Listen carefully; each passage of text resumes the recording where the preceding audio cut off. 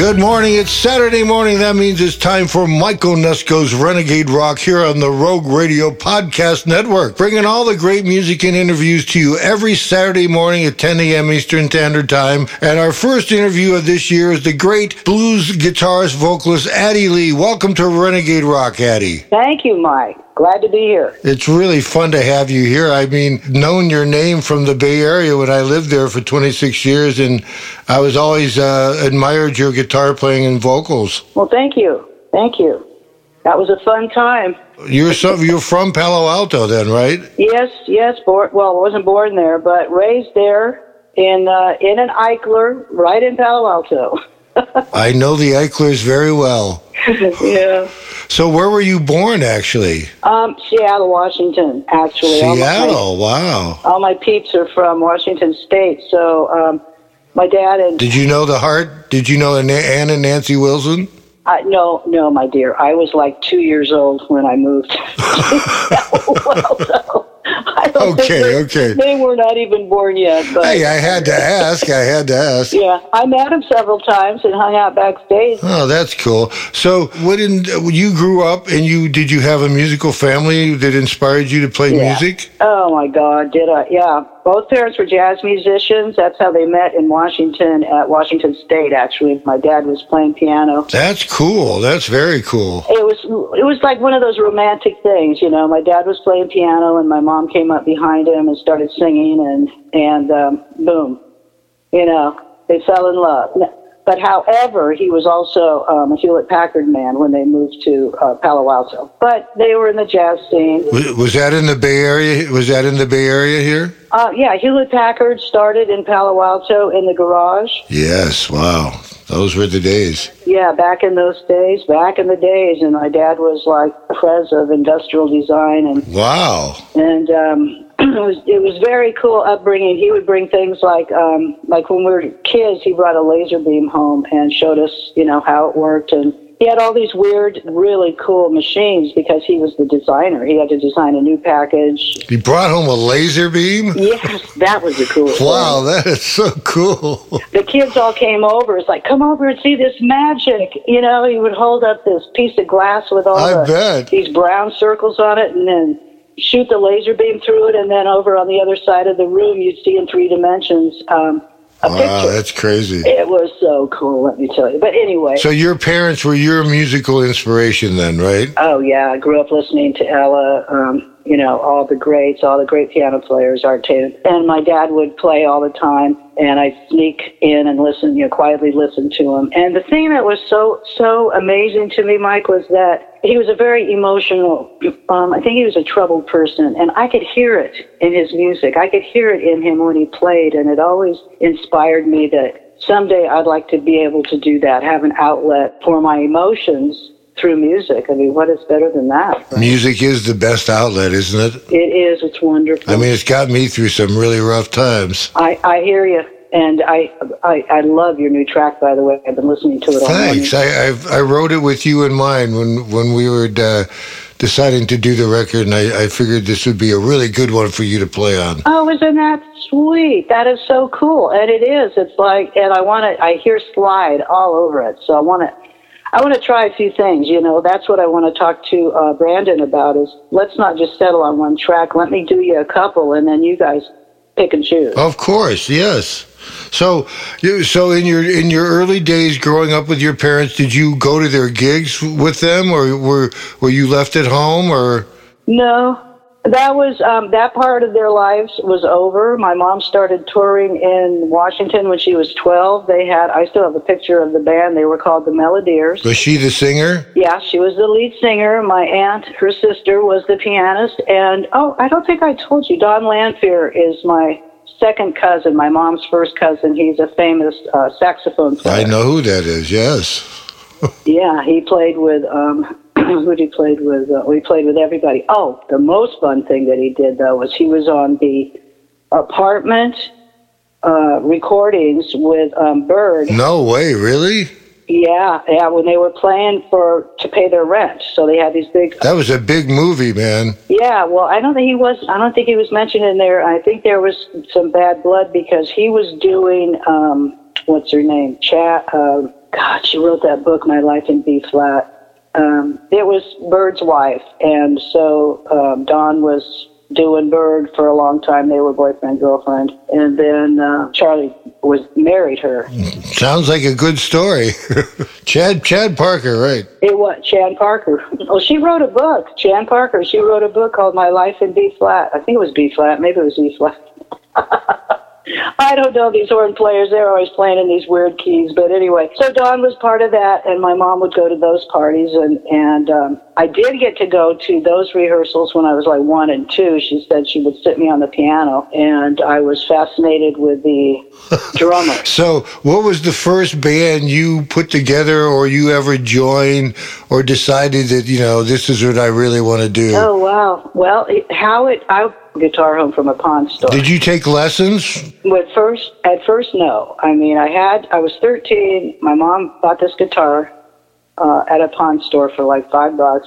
The strings were so old that the bass strings, the round parts slid up and down on the string because they were broken. And so I tried to play that. I had one of those baby books. I learned all the baby chords, E, A, D, and started writing. Mel Bay? Kind of a Mel Bay. I don't even remember, probably. And then I got interested, and I played for probably a year and a half, and then I just put it down. And then at 15, I picked it up, and rock and roll, the Beatles, everything was going on. So a neighbor kid knew how to play Chuck Berry and the lead. There you go. And he came over, and he showed me how to play Chuck Berry, the lead, and I went nuts. It was like, oh my God, I can do this. Started playing my first bar chords. A couple months later, put a band together. Actually, I was in a few boy bands, but I wanted to put a girls band together. So I put the California Girls together. And we were the ones that were working with Michael Clary from KYA at that time and Grant Gibbs from MGM. And they took us in the studio. That's very cool. And yeah, it was so much fun. It was like, oh my God, we're going to do a record. So they took us into this little... Were you guys writing your own music, or were you just playing the covers of the day? No, we were writing our own music. And so we recorded... Wow, I love it. We recorded a little 45 that had, on one side it had 2 tracks, like back in the day, and it was the... it was the other guitar. Oh, the other guitar player you might know was Jody Mooring. That sounds familiar. Yeah, she was in a lot of bands, and she was also horn player in Boz Scaggs' band. Anyway, she was a Bay Area gal, and we were all really young, and at that time, about the same age. The Bay Area was a great place to just nurture music back in those days. I'm glad I got to... I don't know what drove me there, but I'm just glad I showed up. Really? Isn't that amazing? It was the place to be, really. It was. It was. I mean, look at all the great bands that came out of the Bay Area, Northern California.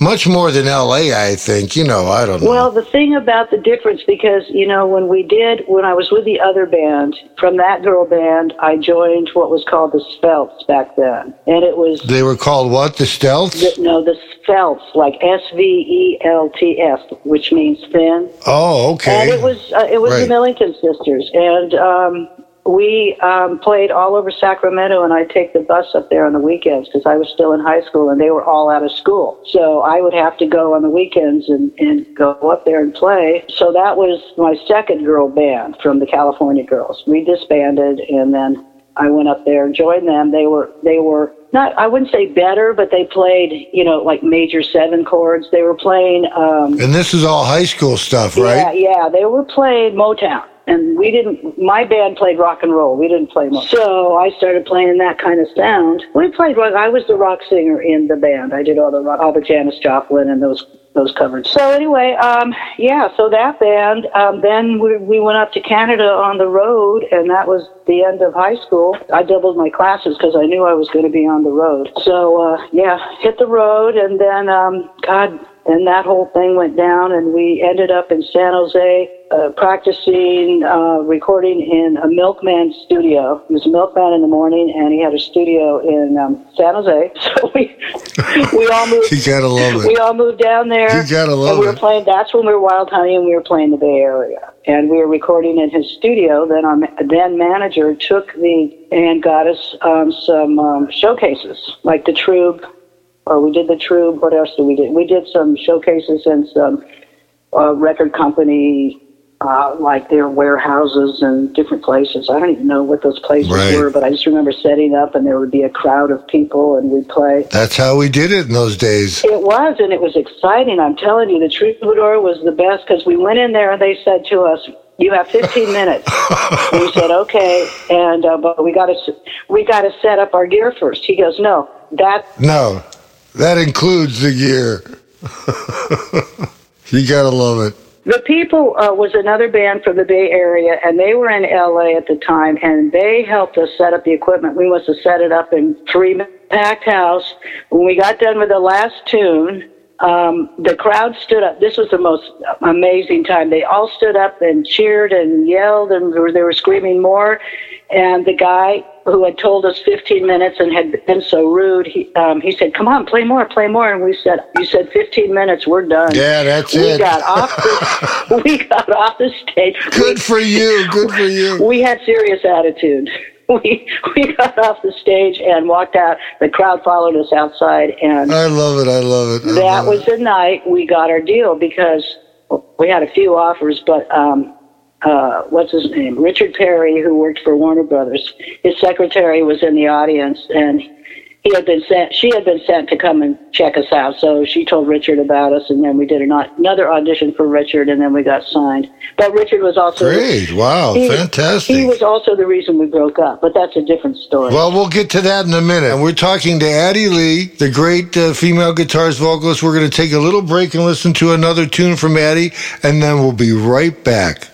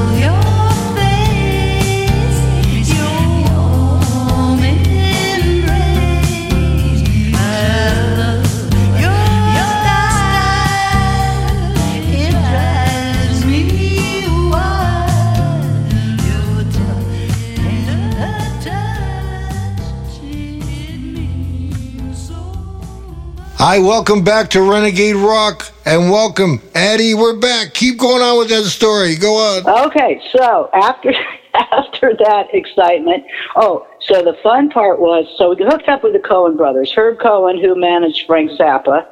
I think he had Linda Ronstadt. He had Wildman Fisher. He had everybody. He had all the weird ones. The GTOs, which was Girls Together Outrageously. He had Tim Buckley. Anyway, so we got into that stable of people. Tim Buckley, wow. They moved us out here.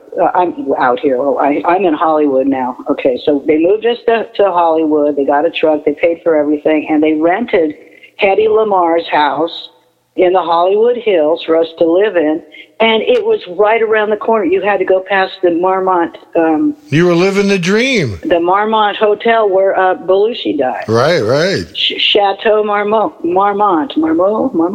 Anyway, I remember. It was an interesting time. So we lived there, and then we did our rehearsals in the Warner Brothers Sounds lot where they do all the movies. So we got to drive to Warner's, and we played on all the sets out there until we got kicked out, of course. Get back in your soundstage.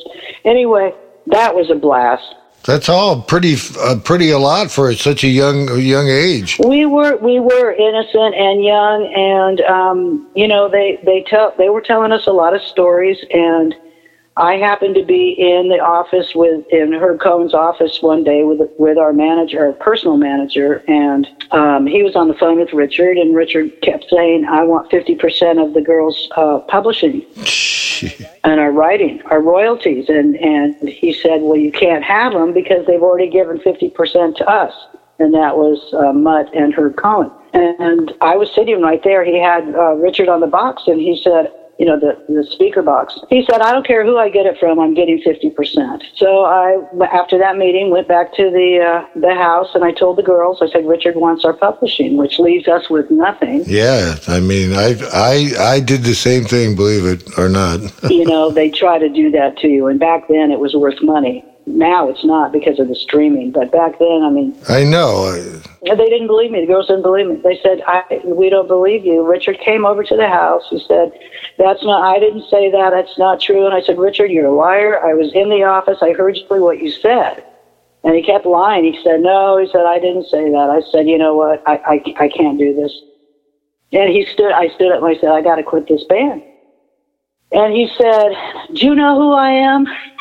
When he did you know who I am? Famous line, right? No, that was, he said, "I could produce Janis Joplin, I could but I want to produce you," and la, la, la. And I said, "You know what, I'm sorry. If you're going to lie at this time in our relationship, I can't trust you, and I can't believe in that." So you hooked up with that scene, which led you to other ventures that eventually led you to playing with some pretty famous Chicago blue guys. Why don't you tell us about that? Yeah, well, I got out of that. I moved to the beach in around the Long Beach area, and I started playing with this band 6 nights a week just to keep my chops up and play till I decided what I was going to do. What band was that? So I'm going to give you this little caveat because I auditioned for the Rolling Stones, which I don't know if a lot of people know. You did? So the Stones were in town. Yeah. Wow. The Stones were in L.A., and they had, a big L.A. house where they were staying. And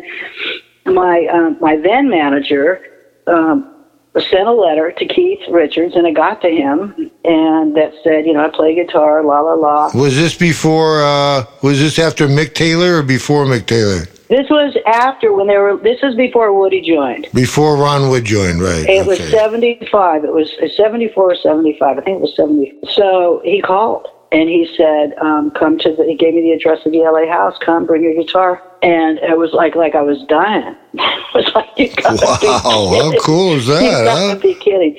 Because it was the pressure, and so, right. And I play a 52 telly, and so I brought my telly, and played. And Keith Richards must have loved that. Yeah, and he came down the stairs in this total leather outfit, and he said, "Hi, I'm Keith Richards." I said, "Yeah, I know." I know, yes. And, yeah, really? But anyway, yeah, I was nervous, and I was sitting on an amp, and I had my guitar plugged in, and I was playing, and he was watching me play, and he said, "Do you blow before you play?" Well, everybody had warned me about like sexual stuff, so I didn't know what it was like. Wait a minute. So I just said no. I said I blow while I play, which was probably the stupidest line I could have ever said, but I was so nervous.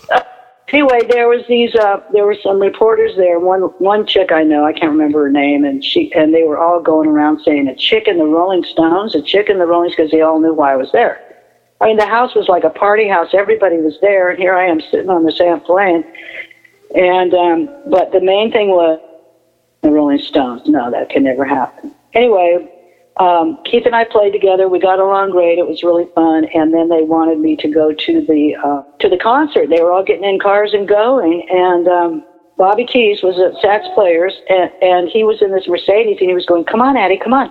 We're going to go. Let's go. Rest in peace, Bobby Keys. Yeah, rest in peace. I said, no, I passed. I should have gone, but I passed. You didn't go? I just thought, you know what? Well, I didn't know. I was getting in this car with a bunch of people that I didn't know, okay, going to the concert, and I just wasn't, I don't think I was really brave enough at that time. I could kick my ass down the street now for not doing it, but sure, right. There's a college did an article on that story for me. I think that's a pretty cool story, though, Addie. That's a pretty cool story. It was a fun experience. So anyway, that was that, and then after that, I kicked around and played, and I had made a trip to the Midwest, and I sat in with a band that was playing a local club, and I played "Give Me Shelter," and the crowd it was a great reaction. They stood up, and lots of cheering. And anyway, so after that, and those things, I mean, that wasn't normal for me. I didn't expect that. So those kinds of things were always monumental in my career, because I never expected anything. Right? I mean, I always had to work really hard to get where I was going. I don't know, I just didn't expect it. And so, anyway, I can relate. I can relate, believe me. I talked to the band afterwards and said, if I move out here and, we could do a band, you guys, want to do that, because I need to woodshed. I had done a solo performance at the Blah Blah Cafe in Hollywood. I'm sure you know the Blah Blah was where... lots of people did woodshedding. It was like the baked potato, but it was on the other side. So I had done a lot of shows at the Blah Blah with other people, and I did one by myself. And so, unfortunately, record people came in, and I wasn't ready. And it went so fast I didn't even remember doing the performance. It's like, I can't do this. I can't perform here and have record companies come out. I'm not ready. So I decided, after I had jammed with that band and had a good response, that I should probably go on the road and woodshed. So that's what I did. I moved to Iowa, if you can believe it, and I had culture shock. Wow. Culture shock from L.A., and they told me I had an L.A. attitude, which I did, and I got over that real fast. One of my best friends, Craig Erickson, who is a great guitar player, lives in Iowa. And I love Iowa. I thought it was beautiful. Oh, me too. I really loved it there. It was so cool. And there were a lot of places where there were lakes and streams and stuff. It wasn't all flat like they say. It's all farmland. It was really... No, Iowa's, when you're driving cross country on 80 and you get through Nebraska, you're like bored out of your mind, right? Because it's so flat. Yeah. And then you hit Iowa and you're like, wow, this is nice. Yes. And that's exactly what I saw too. And so I moved there, and with the band, we called it Charisma with a K. And we woodshedded all over the area and played everywhere. And we did originals, and we did, top 40. And so the manager I had knew the guy who was managing Willie Dixon. But she had worked with him, I guess, in Iowa at some point. And so... Wow. He's the king, man. Willie came to see me. Spoonful, You Shook Me. Oh, wow. God, Red Rooster, I Just Want to Make Love. Yeah, just everything. Everything. And so Willie came to see me at this club in Iowa, and because I guess they wanted to book him there, so he came to see the club, see me, and I, through his manager, heard later that he wanted to produce me. So that's how I got to Chicago. So I had to spend... When I was researching your stuff on the internet last year, I came across a TV show that you were on, where it was some blues show or something. Where which show was that? Where they introduced you and you came on and played with somebody? Oh, was it? Do you know what? It was that was America's Music, the Blues. It was a series of. Yeah, it was cool. Do you remember that? Oh yeah, that was when I came back. That was after Chicago, and B.B. King was on that show, and so that was fun. Yeah, I was going, wow, this is really neat. It's like, where was that done at? That was done in L.A. On a sound stage, and it was a big production. They had I think Brownie McGee was there, B.B. King. Oh wow! Paula Kelly, who was popular on TV at that time. So, did you get to play with Willie Dixon? Did you actually get to jam with Willie Dixon? Well, that was after that. Oh God, Willie produced me. I was in a studio every day. So here's what happened. So Willie was producing me, and we were working on the tunes. Lafayette Leak was on keyboard. His son was on bass. Oh gosh, we had a bunch of different guitar players.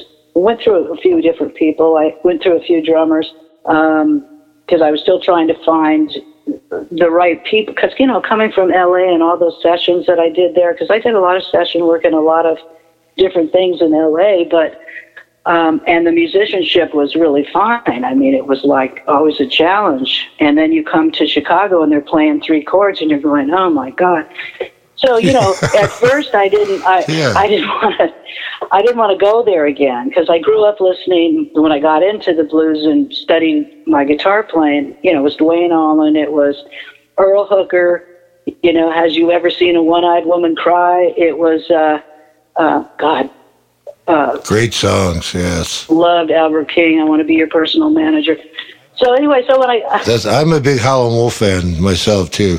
Yeah, all the blues records I played with, so I knew the blues because that was the way I practiced, guitar. I mean, I loved those solos. So when I got to Chicago, so Willie was my producer. We were in his studio in Southside every day practicing. And I was playing the local circuits.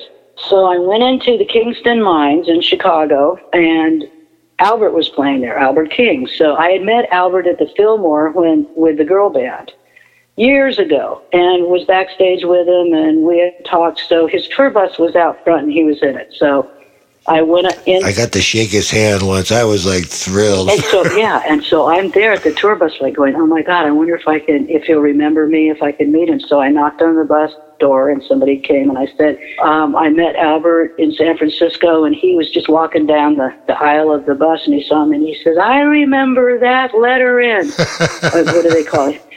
And so I got it reminiscing and talking and he was so nice and so sweet. And I said, well, I brought my guitar with me tonight.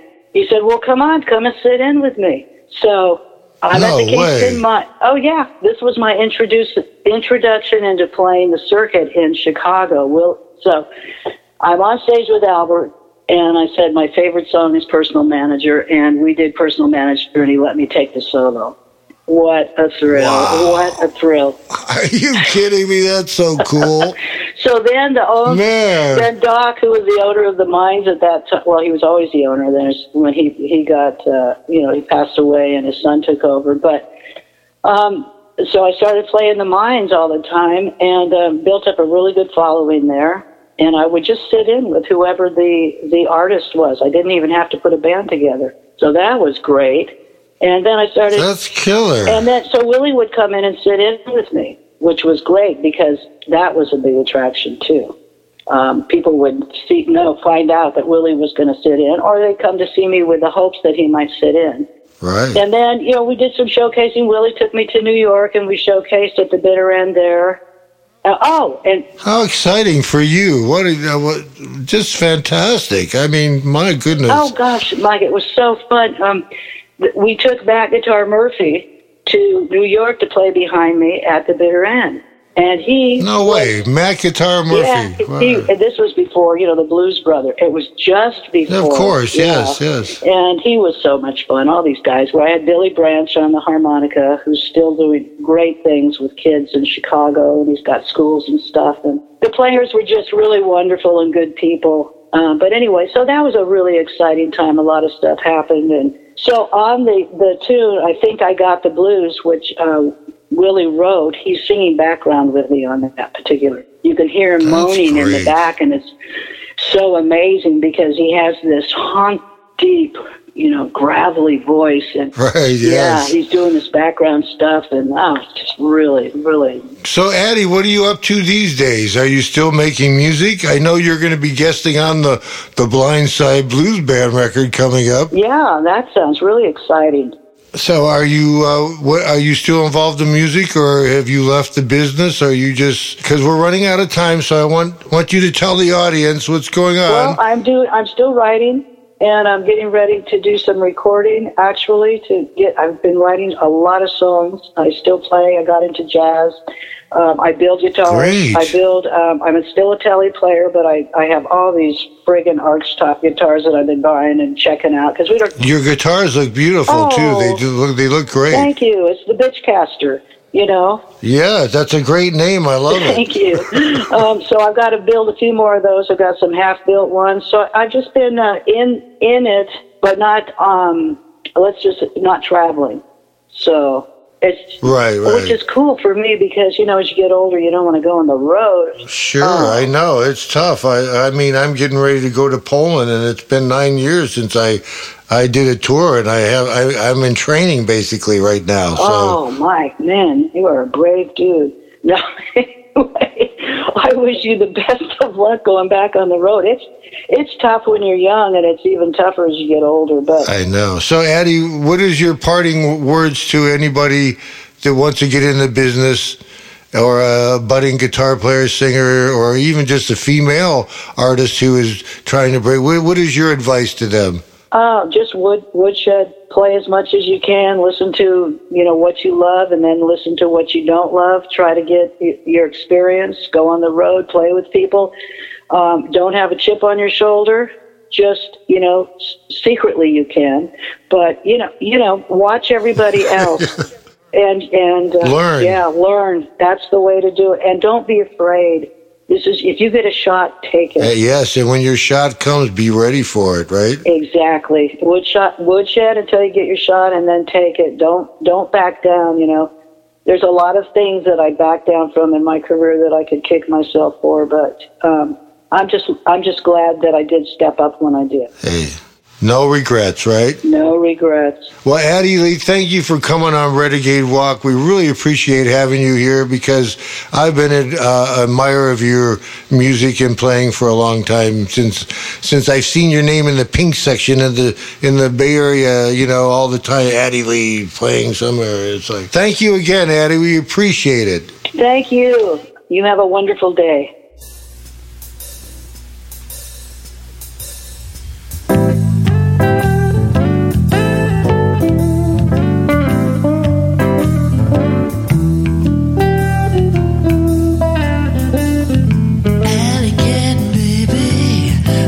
My back, been on the prowl all alone. Sharpen my claws, lick my paws, sit on the fence and sing my song. Pearl, I growl, I scratch, I prowl, I stay up later than the big night owl. I strut, I preen, I'm rough, I'm mean, I'm an alligator, baby, got to make the scene.